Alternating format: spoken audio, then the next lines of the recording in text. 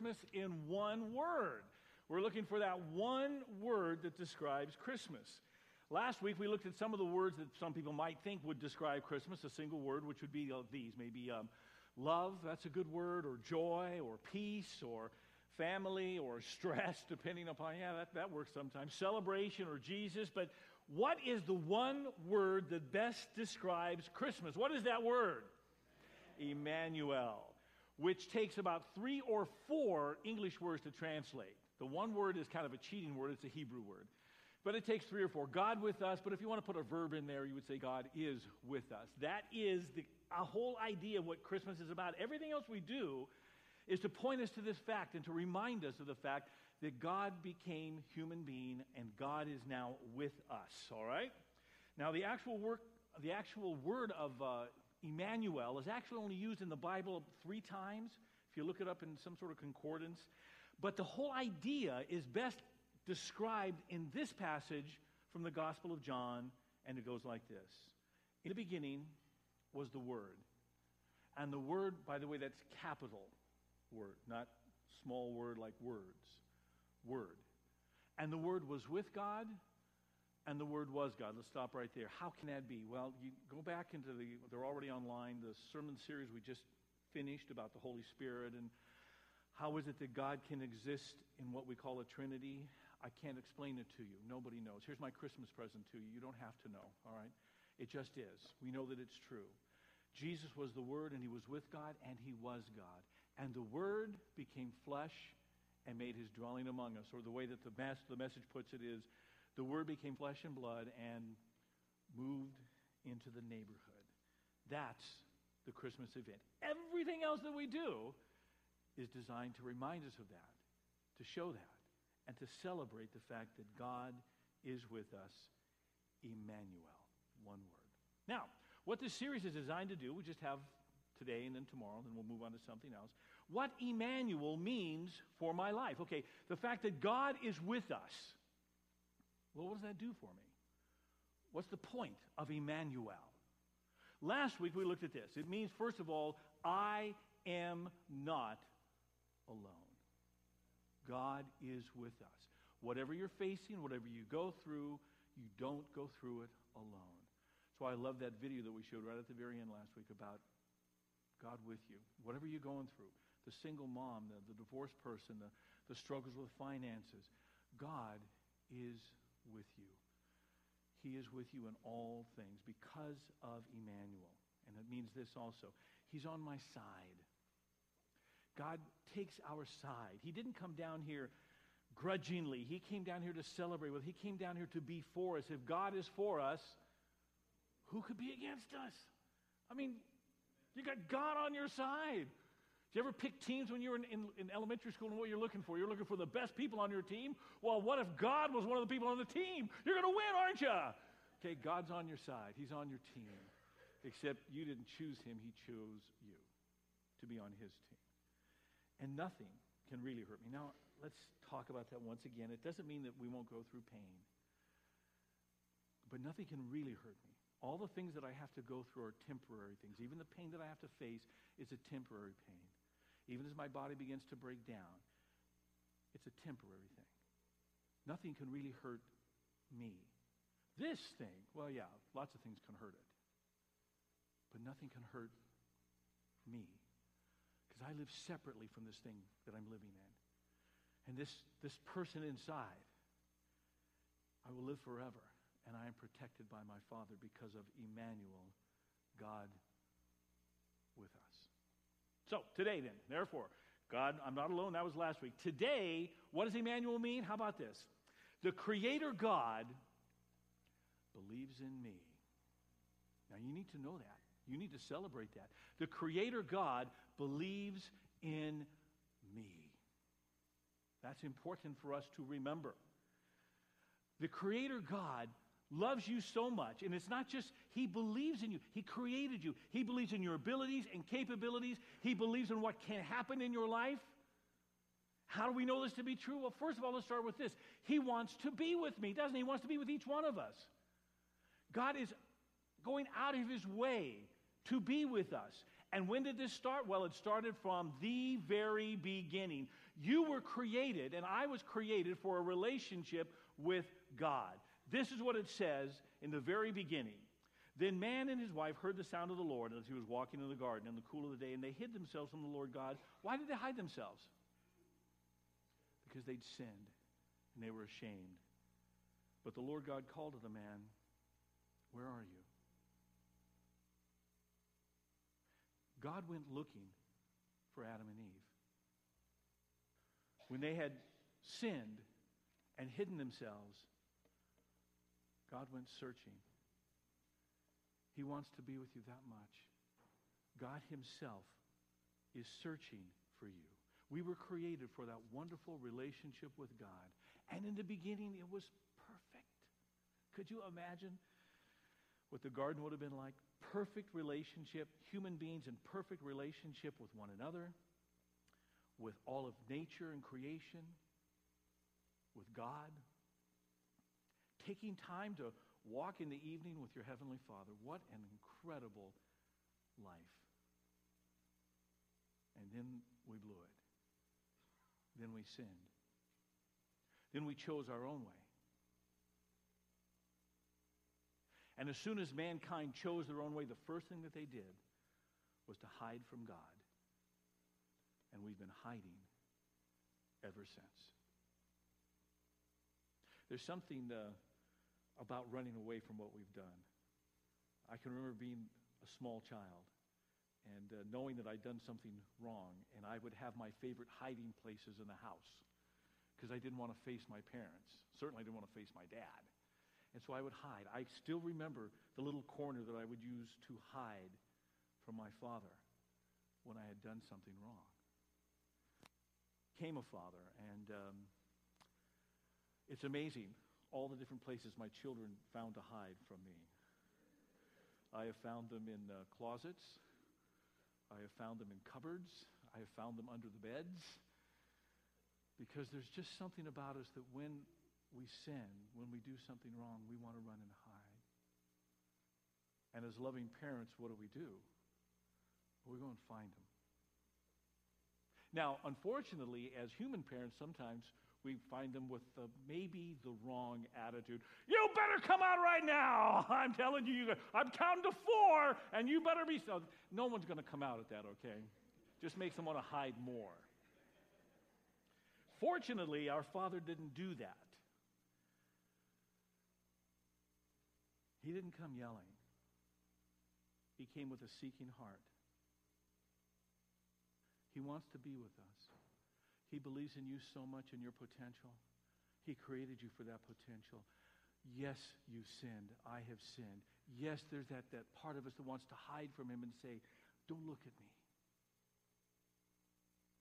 Our Father won't allow that. He's going to come looking.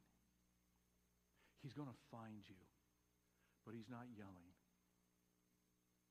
He wants to find you to heal you.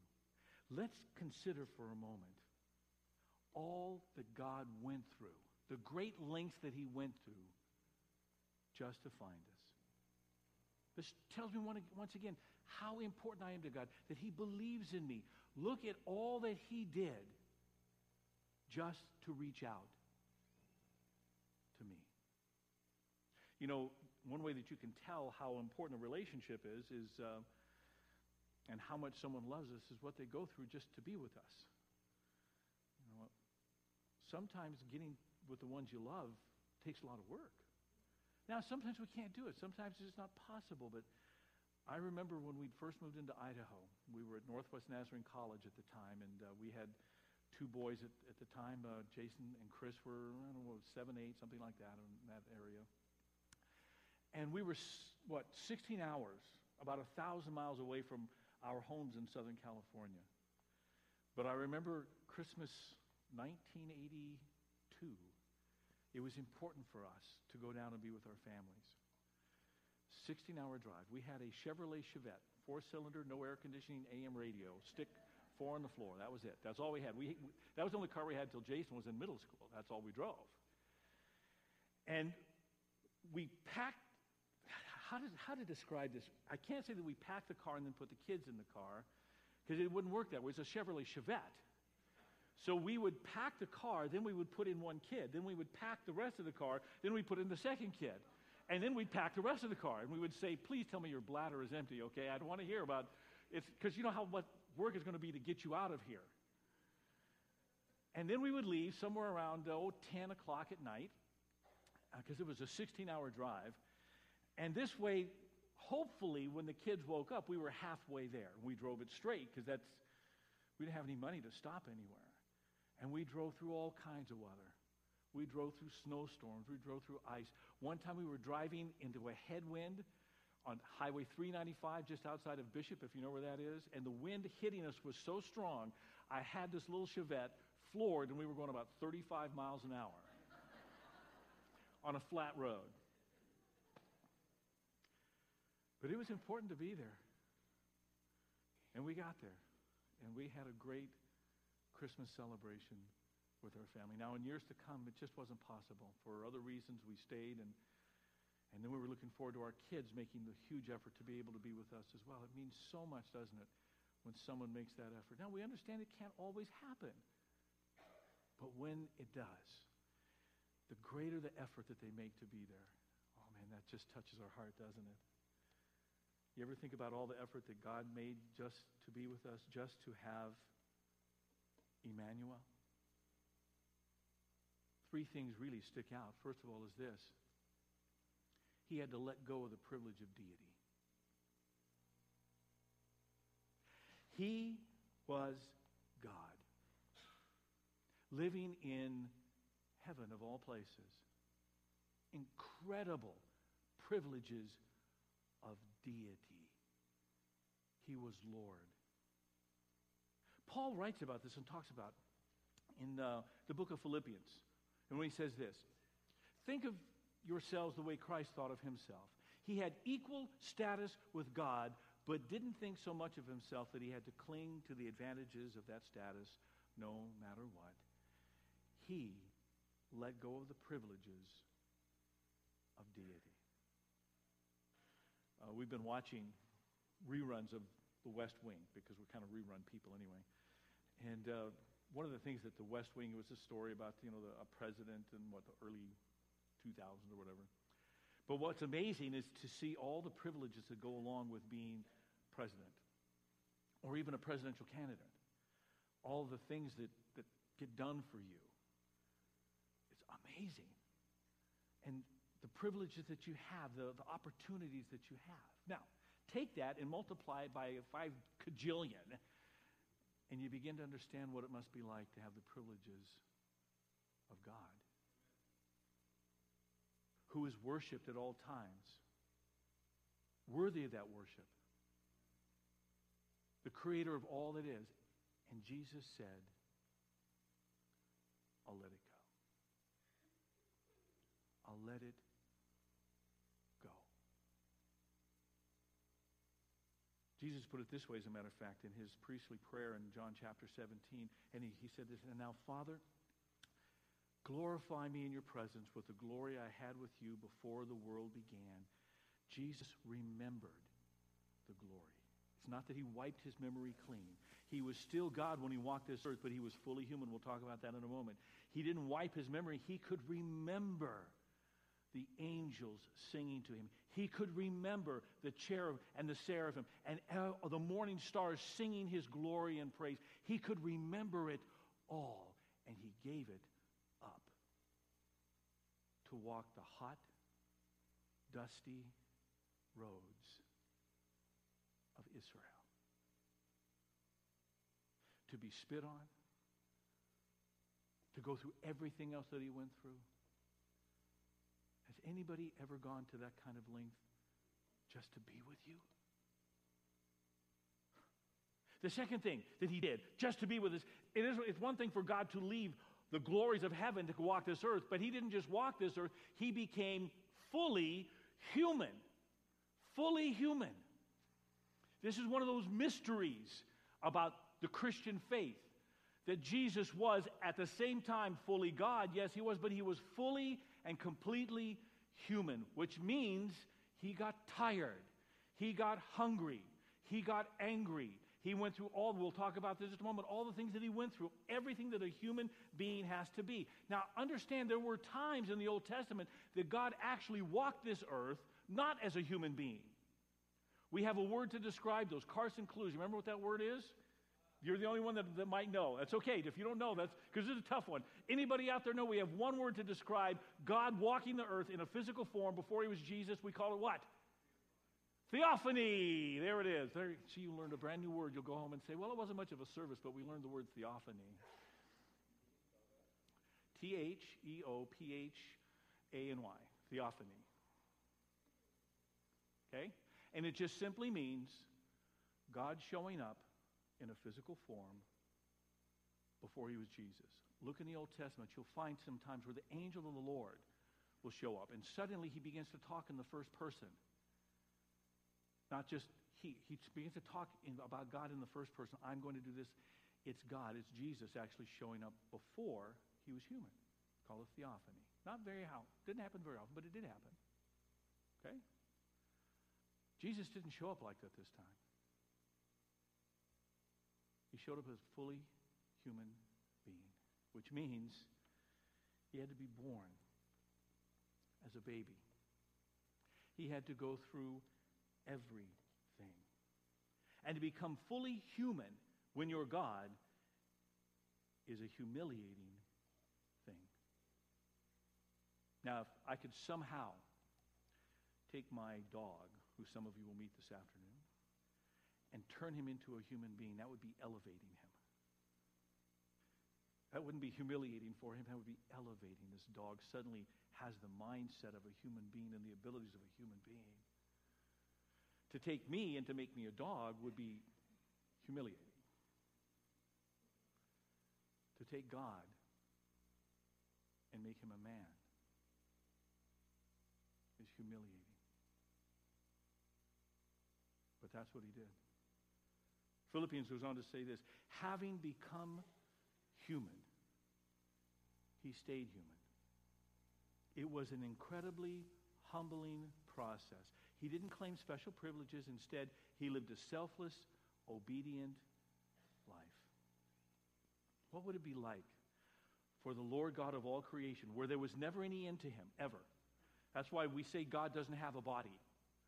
Because if God had a body, this is the end of me right here. See, this is the end of my finger. That's it. I'm not here, but I am here. God is everywhere at all places. He can't have a body, because as soon as you have a body, there's an end to you. Jesus had a body. The God who had been everywhere at all times confined himself into one little place. And it wasn't the perfected body. Eventually it was. After his resurrection, we know that his body was perfect, and we're going to have one like that. It was a broken human body, subject to all the things that we have to go through.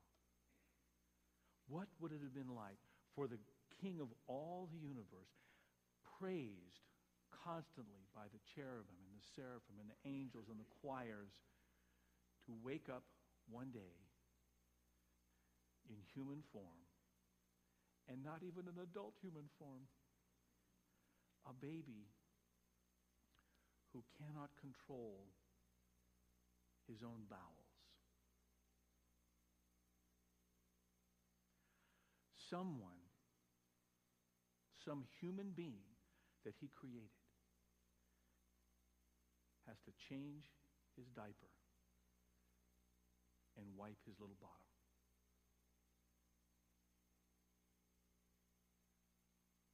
If there isn't a human being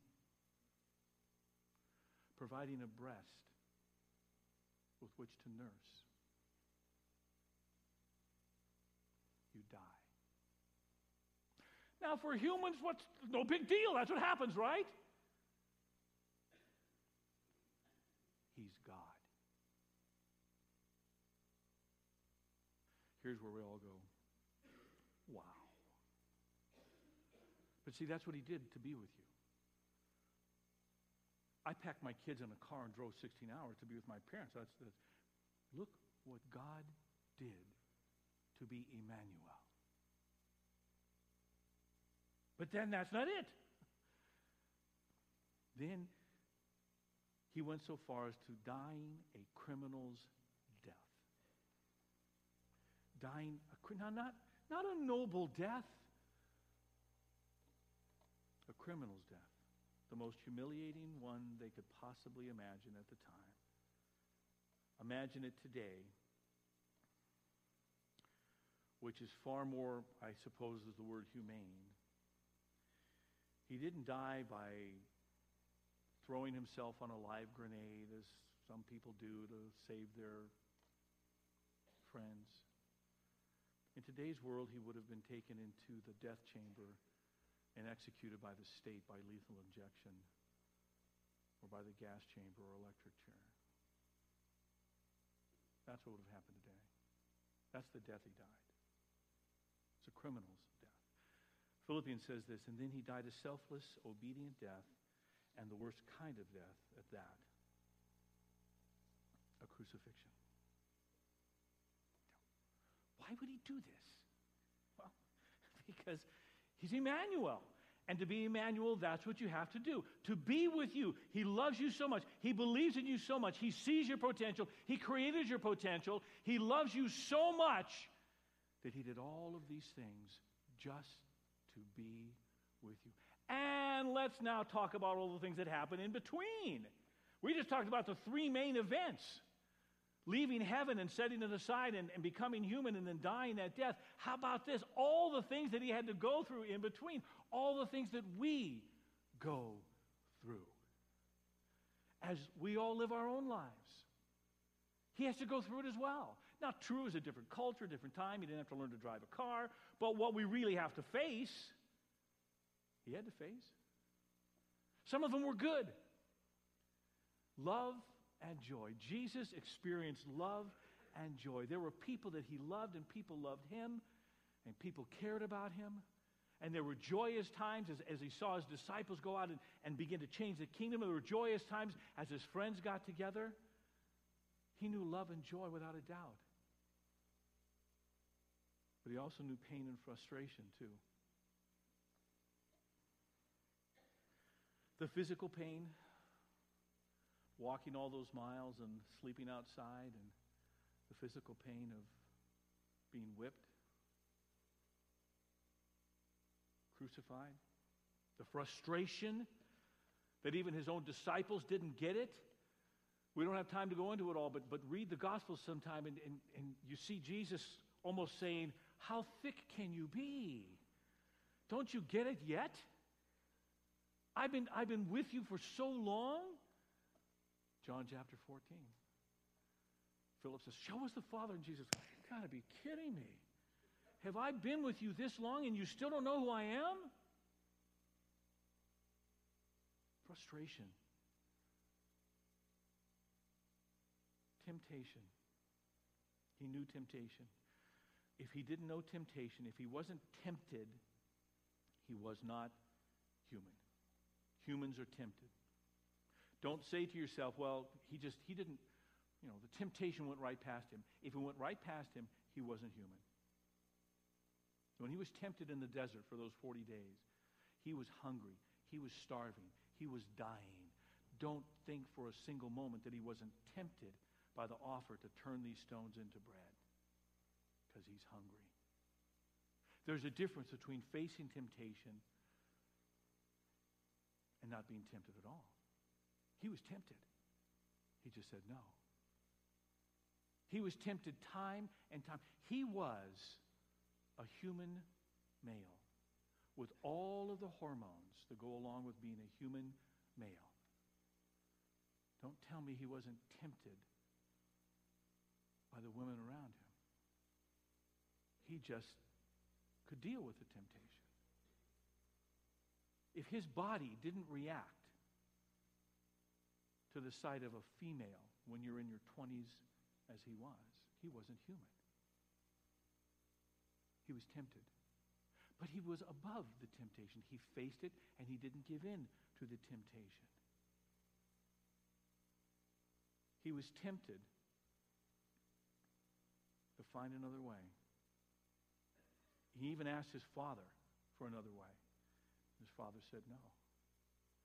He was tempted by the idea that all he had to do was snap his fingers like that and he could be off the cross in a second. Remember, he said that. Came to his disciples, and the disciples, as they're taking him away, as the police are taking him away, and the disciples try to intervene, Jesus says, "Stop it. Don't you think that even right now at this moment, I could call on my Father and he would deliver 10,000 legion of angels?" Remember, one angel killed 120,000 people in one night.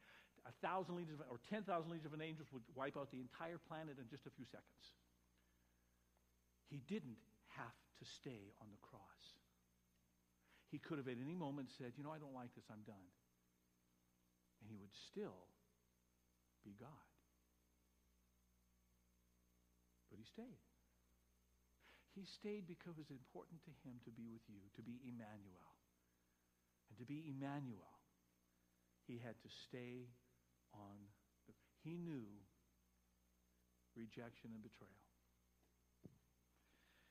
There's lots of things that we have to go through in this world, and lots of painful things. There's nothing perhaps quite as painful as being rejected by people that you love and being betrayed by those very same people.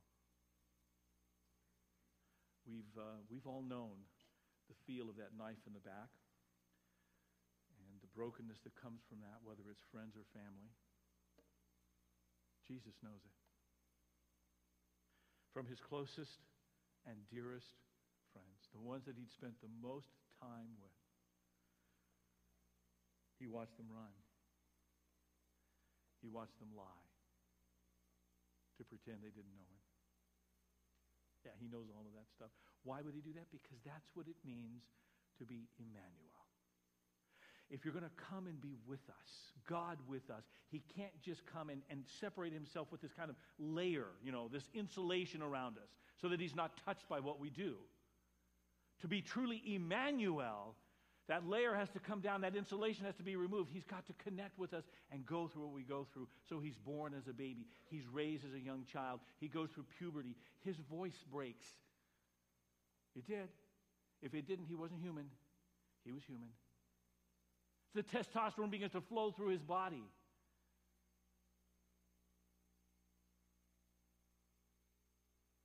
He's betrayed by friends, rejected by the very people he created. He goes through it all because that's what it means to be Emmanuel. The Bible puts it this way. During the days of Jesus' life on earth, he offered up prayers and petitions with loud cries and tears to the one who could save him from death. And he was heard because of his reverent submission. He was the Son of God with all the privileges that come along with being God, and he set it all aside to live a life as a human being because that's what it means to be Emmanuel. Scripture also says, although he was a son, he learned obedience from what he suffered. And once made perfect, he became the source of eternal salvation for all who obey him. Now, we're going to talk about this next week. This is one of the most amazing things about it. We're going to talk a little bit more about Emmanuel coming to save us. That only an Emmanuel could actually save us. That God had to be Emmanuel, God with us, in order to save us. We'll be dealing with that one next week as we close this whole series. Today, I just want to end with this one incredible thought. Are you ready? God is not ashamed of my brokenness. He came to heal it. And that's what Emmanuel means. When you think of God up in his heaven, looking down on us, if that's the way that you perceive it, and he sees our brokenness and our sinfulness, you could almost see him go, ugh, God, look what I created. I created these, look what they've done with it. Ah! And instead, he became part of it.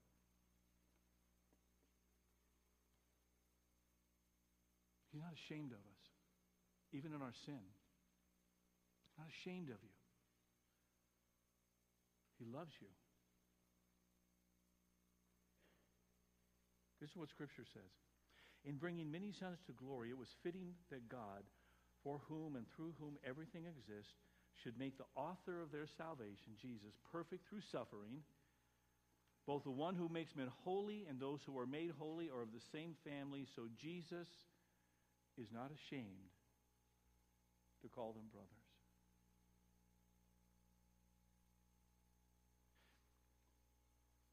He came to be Emmanuel. Not because he hates us or he's ashamed of us, but because he sees in each one of us the potential that he created, and that potential is never going to be realized until Emmanuel, until God is with us. And he becomes one of us. And he looks around at the church that he's created. He's not ashamed of you.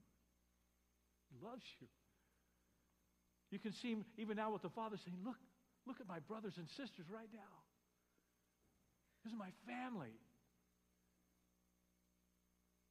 So he presents them to the Father, as he presents each one of us to the Father with the joy and the pride. Yeah, we're broken humans. We are. And he's in the process of healing all that. We're going to talk about that more next week. It'll be very important next week as we wrap this whole thing up. He knows your brokenness. But he doesn't see you as some sort of disgusting thing. Even if you don't know him yet, even if you haven't entered into that relationship, even if Emmanuel is kind of standing beside you and not within you, which is what he really wants to do, God with us, God in us, Jesus Christ in us, the hope of glory, even if that relationship still hasn't been started, he doesn't look at you and go, ugh. He looks at you with that longing to say, I came to help you. I came to heal you. I'm not ashamed of you. I came to bring you to my family. That's Emmanuel. So what do you face this morning? I mean, what are the issues? What's going on? How are you seeing yourself? Because one of the biggest lies that the enemy's ever going to give to us is that we are decrepit, disgusting creatures. Don't believe it. You were never that. Even when you didn't know God, you weren't that. Now, you were separate from your Father.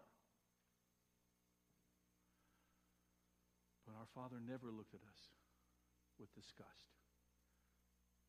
Think of the most disgusting thing you've ever done. You were disgusted. He didn't look at you that way. All he saw was the potential of what you can become because of one word, and that word is Emmanuel. God with us. God with me. God with you. Emmanuel. That's what Emmanuel means for us. And Father, we just want to thank you because there are so many things in this world that would tell us we're worth so little. And the enemy would speak into our hearts, and then, Father, we begin to believe the lies, and yet you didn't come to be with us because we were so little. You came to be with us because we are your creation.